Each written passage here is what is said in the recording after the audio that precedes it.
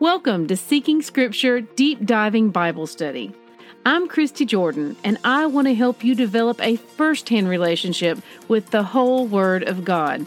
For links and graphics mentioned in my podcast, please visit the corresponding post on seekingscripture.com. May Yahweh bless the reading of His Word. Good morning, siblings.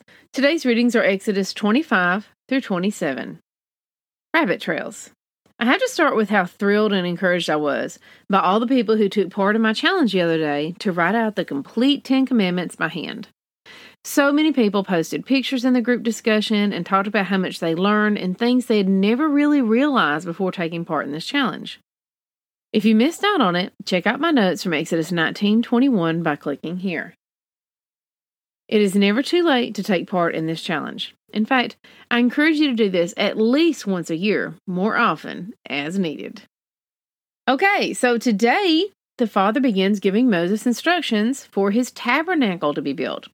Just when you think the Bible can't get more exciting, it goes and does just that. Exodus 25:2. I love how this began. From every man whose heart moves him. This is how the Father shows Moses who to gather the contributions from. We all know that these are people whose heart is seeking the Father. Therefore, they will allow Him to direct their hearts. We will see that not everyone among Israel fits this description. There are always rams among the sheep, but the shepherd will prevail. So we are about to begin building the wilderness tabernacle. Now, this will be the first dwelling structure of the Father, and He has very specific instructions for its design. Over the next few days, we will read about the construction of that, and fascinating miracles will take place that often go unnoticed by many reading these passages. So I'll point them out because the hand of Yahweh should never go unnoticed. The Ark of the Covenant. We're told the measurements in cubits, and most of the time, we just read right past those because we don't relate to cubits.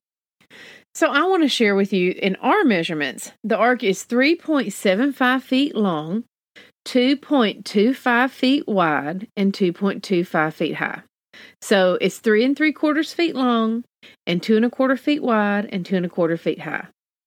I've tried to dig into the estimates of the weight of it, but without knowing the thickness of the gold, size of the cherubim, etc., we just can't arrive at anywhere close to a decent speculation on that.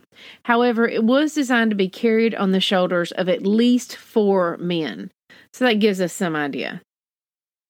Mercy seat. In the original text, there's no mention of a mercy seat. Instead, the word used is kapareth, which is a transliterated word from Hebrew. It is more accurately translated to cover or covering. However, Bible Hub Interlinear lists this as mercy seat as well, even though neither of the Hebrew words for mercy or seat appear in the text. I have one Bible that translates this as cover and one that adds in cover or covering in the footnotes. The actual word used is similar to what is used for the word for atonement, which is a covering for your sins. Now, this is not a hill worth dying on, just something I wanted to point out. Remember, this word used for ark is not the same word used for the structure that Noah built or the basket that baby Moses was placed in. Exodus 25:31, the golden lampstand. Here, we see the Father give very specific instructions for a very special lampstand that is to light His dwelling place. Pay attention to these design instructions and see if you can imagine it in your mind. Then, mosey on over to Bible Hub and check out the interlinear to see how the original Hebrew word for this was pronounced. The good news is that it is easy for us to pronounce this one because we've likely seen them around hither and yon most of our lives, but had no idea it was something that the Father designed. The Hebrew word is menorah, and below I have the link for you to go test it and see that for yourself. This is just another one of those things that we've been taught are Jewish, when we clearly read ourselves that Yahweh designed it Himself. Yet, we've inherited this truth and hold to it even though it contradicts the Word.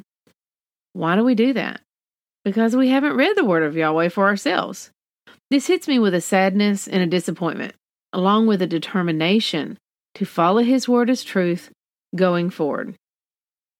Once we know better, we do better. I cannot look at a menorah now and not pause and consider who designed it. Our Father designed this to light His personal dwelling place.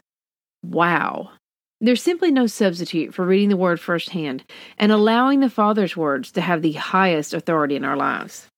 Why settle for someone telling you what the Word says when you can read it for yourself? You won't recognize a counterfeit if you don't know the original.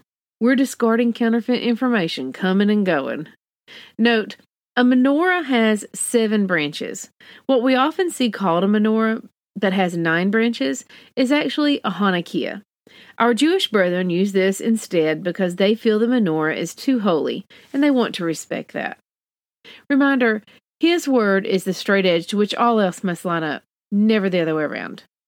Test everything according to His word. If it contradicts the Father, it's got to go. 1 Thessalonians 5:21 is the reference for that. I'm grateful for each and every one of you, and it is such a joy and an honor to read through our Father's Word with this group. May Yahweh bless the reading of His Word. I love y'all. Bye-bye.